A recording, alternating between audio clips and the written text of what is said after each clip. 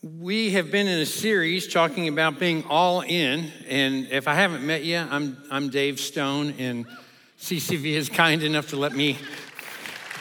Thank you. I didn't know I had relatives here today. CCV is kind enough to allow me to transplant from Kentucky and come out here every once in a while, and I love every chance that I get. But we've been in this series about getting all in, and we're going to learn today that we're better together than we are alone. And we're going to talk about how we can do that by being in community. Now, in 2013, a new word became a part of our vocabulary. Now, it's interesting that was only 10 years ago because this particular word is so pervasive, and it is such a big part of our world today that we can't even imagine going through an entire day without someone saying it or without us hearing it. I'm talking about the word selfie. Now, when I grew up, I had never heard the phrase, and obviously, right?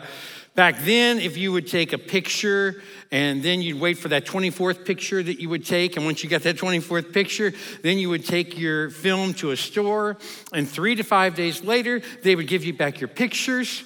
And 2 out of every 3 pictures was blurry, right? And that's just kind of how life went on. But today we live in a selfie world, and we see others do it all the time. In fact, let me take one right now, all right? So look awake, okay? Hold on. See, I'm a dad, sorry. I'm a granddad. 1, 2, 3. Oh yeah, you guys look great. You look great in that, all right? Now, you'll be at a restaurant probably later today, and while you're at that restaurant, what always happens? You'll look over, you'll see 4 college girls, you know, they do all these different things. They mess with their hair, They're looking at their hair all the way through. This is what people do who actually have hair, evidently. And they do that all the time, and we participate. We take selfies on a regular basis. Do you know why it's called a selfie? Because no one can spell narcissist. Thank you for that, Craig. We have a fixation that tends to cause us to look inward rather than outward.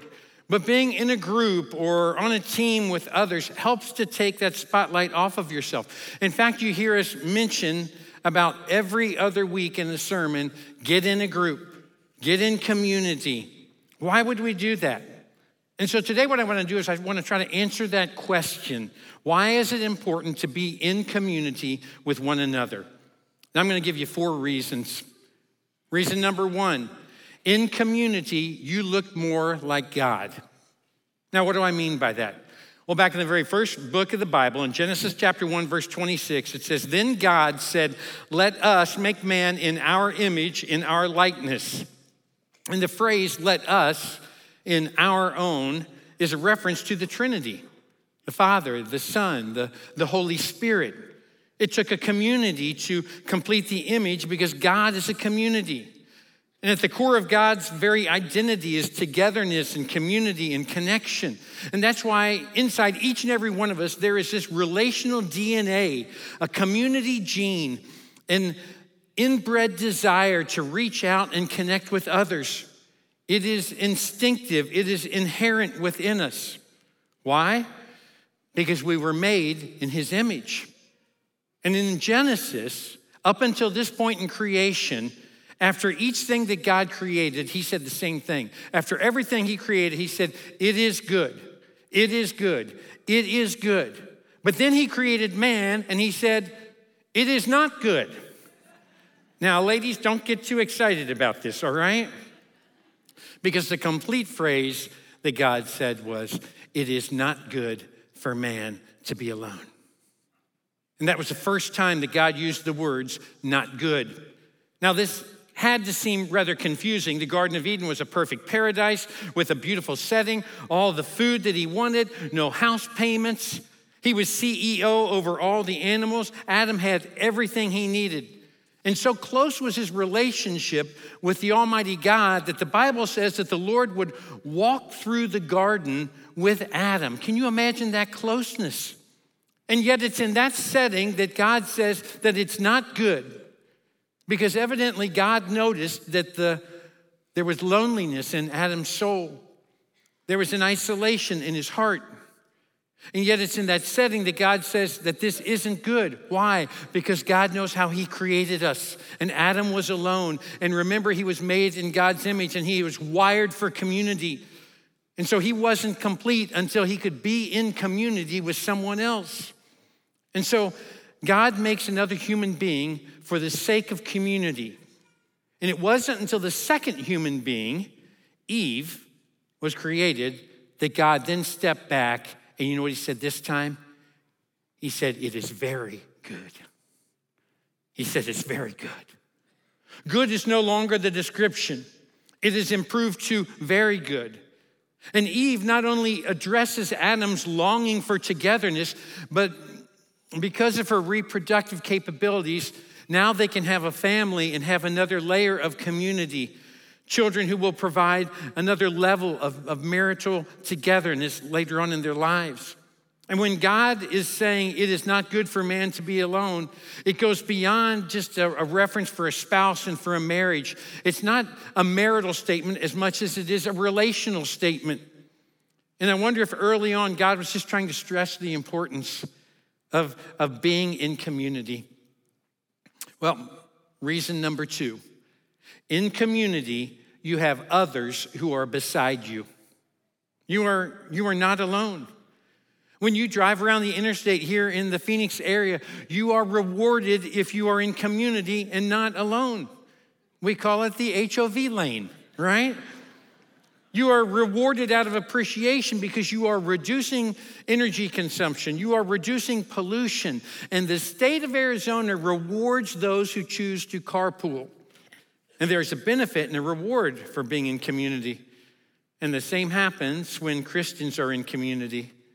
There's a benefit to the larger community because of the life experiences that you have. There's different things that you've been through that you can pour into someone else and help them.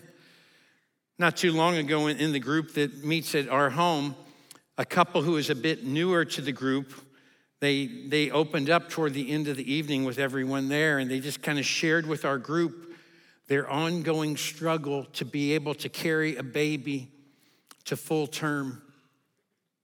And when things ended that night, I saw a young lady who had been through that same pain and that same situation make a beeline to the other young woman. And they began talking, and half an hour later, I saw they had not come up for air. And I noticed when they left that there was a different look on that girl's face, because when she left our house, she knew that she had someone who would walk alongside her on that journey who understood. God never wastes a hurt. And when you are in community with others, you will be able to help someone else out, and someone will be able to help you out as well. In Proverbs chapter 27, verse 17, it says, as iron sharpens iron, so one man sharpens another. And so we are better together than we are apart. It was James Clear who said it this way. He said, nothing sustains motivation better than belonging to the tribe. It transforms a personal quest into a shared one. And when you join a club or a band or a CrossFit group, there's a common goal, and so you are supporting one another to accomplish that. And some of you exercise or you run or you work out with a group. And because of your common commitment to stay in shape and your common commitment to making the rest of us look like losers, you have found that you do better when you work out together. Remember that Kenyan proverb says, if you want to go fast, go by yourself. If you want to go far, then go together. And I would say, if you want to go far with God in your life, then we've got to do it together. Reason number 3, in community, you resemble the New Testament church. You know, Jesus set the example. Throughout his ministry, Jesus modeled the value of small groups. His closest friends were Peter, James, and John. They were in his inner circle. They were privy to more intimate insights. And the 12 disciples made up another tier of connected relationships and community. And then there was the 70. And then beyond that, there were the 120. Those were larger groups. And Christ was all about pouring into relationships and fostering others to do the same. And it wasn't just Christ who set the example. We read in the book of Acts about the early New Testament church and how they set the example for us as well. In fact, the book of Acts stresses their desire for community and to be together. In Acts chapter 1, verse 14, it says they all joined together constantly in prayer. In Acts chapter 2, verse 1, they were all together in one place. In Acts chapter 2, verse 42, they devoted themselves to the apostles' teaching and to fellowship and to the breaking of bread and to prayer. So they prayed, they took communion, they had fellowship, they devoted themselves. You know what that word devoted means? It literally means that you are attached. And so they attached themselves to the apostles' teaching. That's scripture, that's straight from God's word. And here at CCV, in our groups, we do the same thing. We pray, we fellowship, we study God's word. It allows us to go a little bit deeper and to discuss how these statements in the Bible affect our life right now, today, in 2023. In fact, if you're in a group, then this week, Mark Moore has compiled a powerful, compelling top 10 list of why everyone, including atheists, should attend church. What are the benefits for everyone by going to church? Those are the type of discussions that happen when you are in community. We'll look back at Acts chapter 2 again in verses 44 through 47. It says, all the believers were together, and they had everything in common. They sold property and possessions to give to anyone who had need. Every day they continued to meet together in the temple courts. They broke bread in their homes. They ate together with glad and sincere hearts, praising God and enjoying the favor of all the people. And the Lord added to their number daily those who were being saved. Now in verse 42, when it talks about breaking bread together, it's actually referring to communion. In verse 46, where it talks about breaking bread in the homes, it's actually referring to eating meals together in groups. And I love this church for a lot of reasons. One of the reasons I love CCV is because you have food at every single campus. And that means that you can, that's something to get excited about, right? That means that if you bring someone with you, you could eat with them beforehand. You could eat with them afterwards. You could get to know other people if you're here by yourself. There's so many good things that happen around food. I was talking to a CCV member just a few days ago, and he was doing some volunteer construction work, and he told me he was going to have to wrap things up and head home. I said, what do you got going tonight? He said, I got my CCV group tonight. He said, in fact, he said, I make dinner for them every time that we get together, and they all come 45 minutes before we start, and we eat a meal together. And some of you are thinking, hey, that is the perfect group for me, right? Ryan loves to cook. I love to eat. This is a perfect match, right? But Ryan told me that it is around the table. He said it's during the meal when real life happens. And evidently the early Christians figured that out too, that they were better together than they were apart. And all over the neighborhoods of Jerusalem, they met together in people's homes. It says they met daily. This was a tight-knit, close community. And fellowship breeds closeness. It elicits laughter and joy. In community, you give and you receive encouragement. It's a spiritual pep rally for you in your walk with Christ. You see, in community, you look more like God. In community, you have others that are beside you. In community, you look more like the New Testament church. And reason number 4, in community, we can spiritually spur or mutually motivate each other.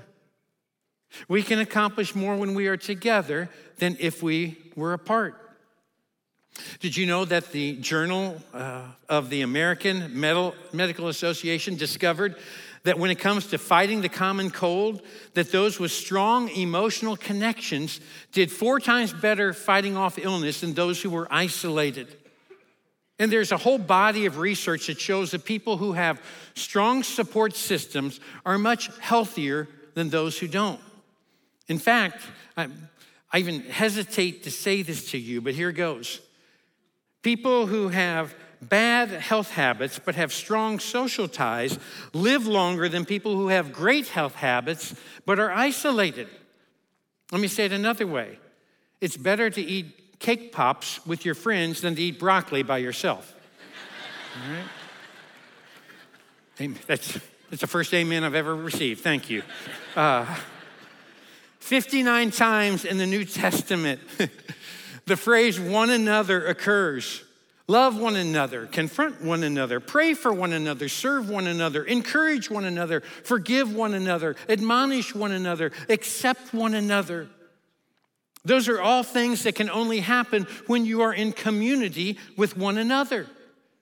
And COVID made it simpler for Satan to isolate us from one another, and we have seen how that has affected us in the past years.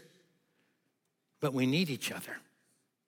And Satan wants us to think, oh, well, you're supposed to be independent. No, you weren't created that way. We're in a loneliness pandemic, and isolation is wreaking havoc. We have tons of friends on social media, tons of followers and acquaintances. But how many people do you do life with?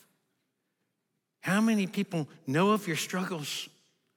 And perhaps getting involved in a group, being in community with other believers could cause that loneliness to be replaced by a sense that, hey, we're all in this together. And my experience has been that people usually drift away from their community of faith before they drift away from faith. Just think for a minute of some of the benefits. People who celebrate with you, people who grieve with you. Romans chapter 12, verse 15, rejoice with those who rejoice and mourn with those who mourn. In community, we have accountability.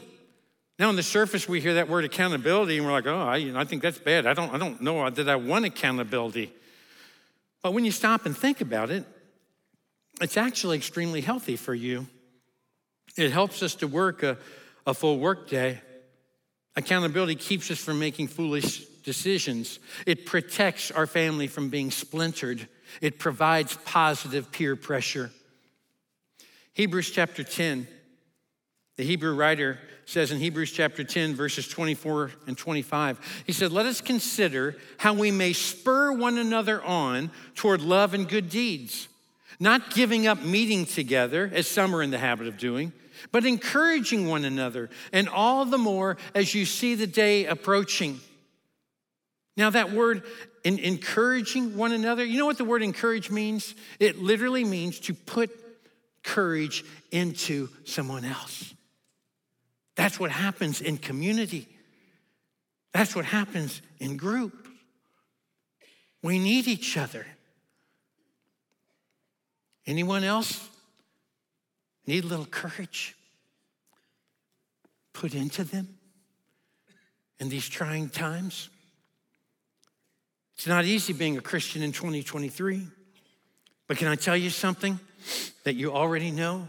It's not going to get easier, but it becomes more bearable and fulfilling if you have others beside you. And I would just challenge you that if you're not in a group like that, in connection with others, then get into a group. We all need a group.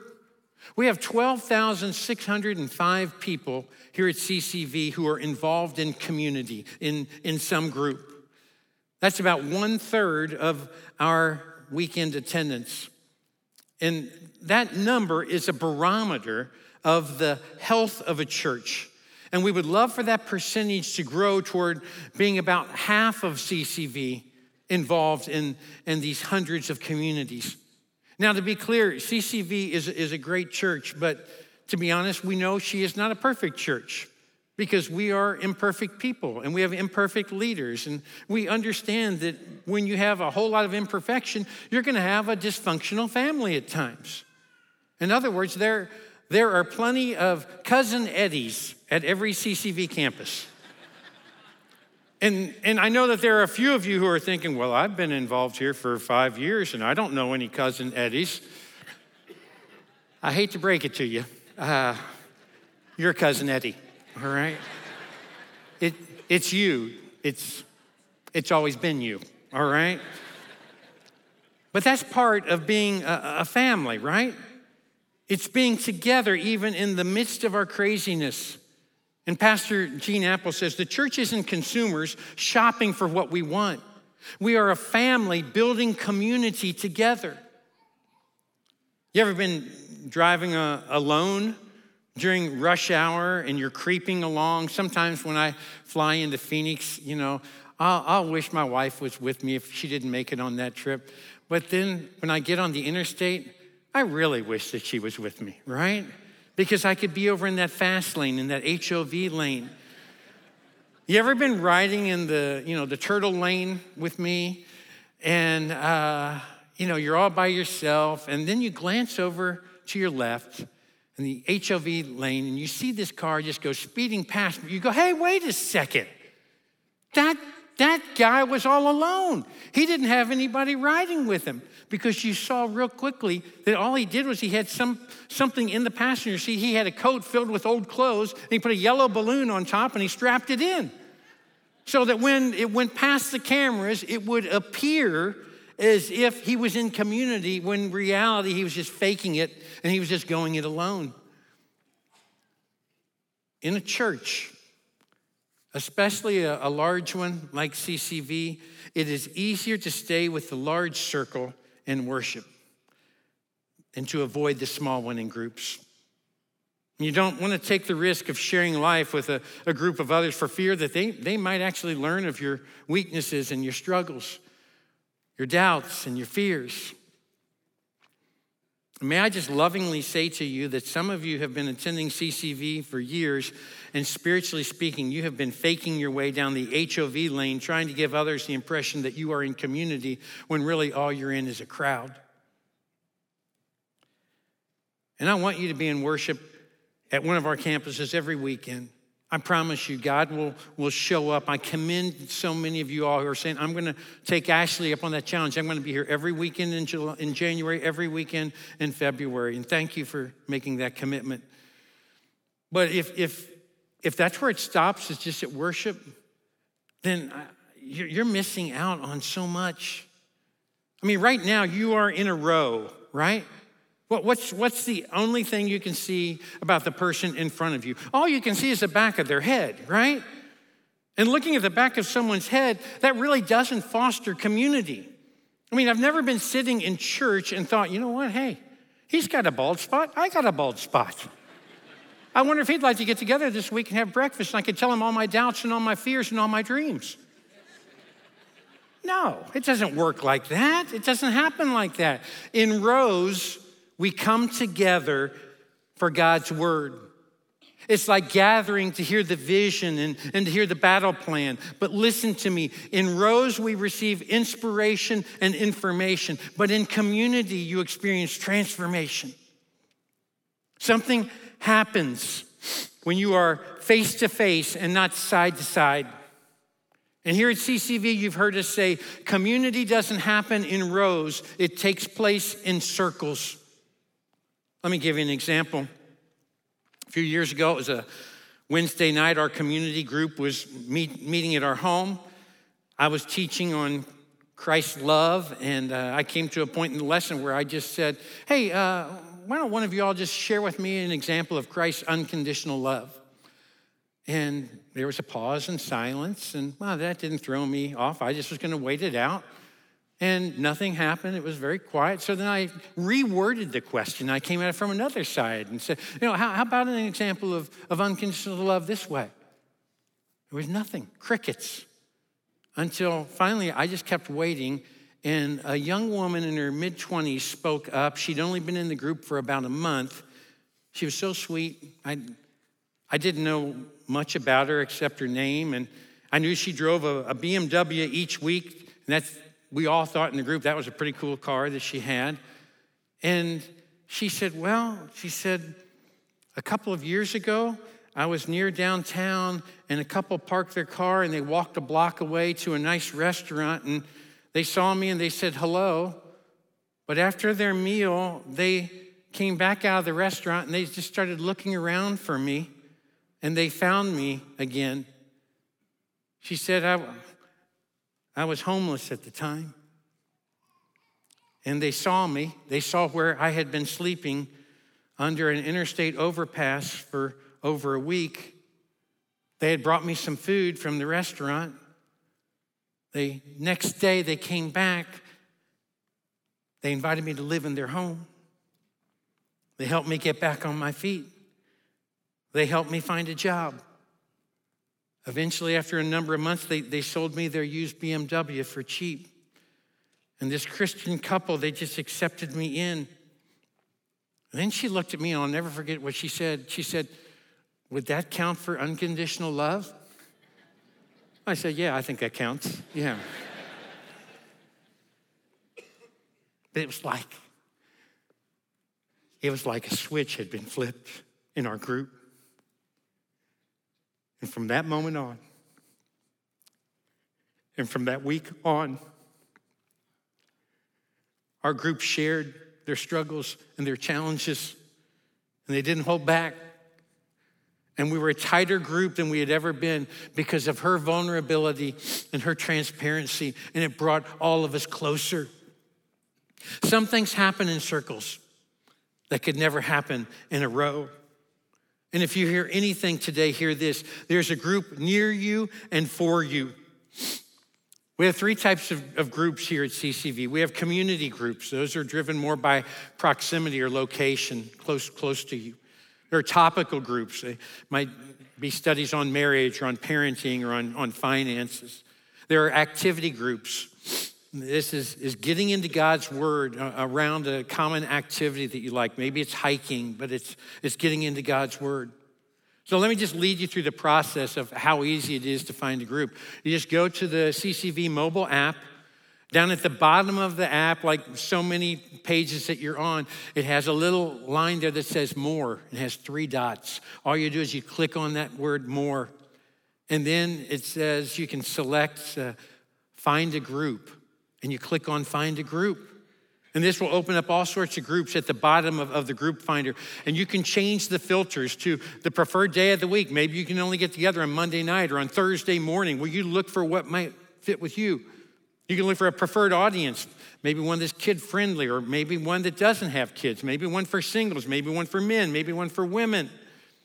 You can put in keywords and do a search. And if you feel that you are that rare person who is more technologically challenged than even I am, then all you need to do is just send a text the word groups to 72020. 72020. And we'll just send you a link and make it easier for you. Now, I know what some of you are thinking. You think, well, Dave, thank you. Appreciate your coming. Thanks a lot. I'm swamped. I don't really have the time right now to add something to my plate. Well, I just want you to know that this will give life to you. It won't siphon life from you. What have you got to lose? Maybe you do need to take something off of your plate so that you can do this. I'm telling you, it's worth it. Because when this life is over, what will matter is your relationship with Christ and with others. Nothing would make God happier and nothing would be of greater reward to you than for you to connect to Jesus and to others. And community and connection is what we're created for. It's what our souls long for. And we want to be all in. And we've spent 5 weeks challenging you to be all in 5 critical areas of commitment. You've been invited. No matter who you are, you matter to God. You're indispensable. We need you serving and using your God-given gifts. You're influential. You have a testimony that no one can refute. You're invested. By that I mean you are being intentional about you're giving in order to advance the mission of this church and to share the gospel. And you're in community, acknowledging that we will grow closer to one another in circles more so than in rows.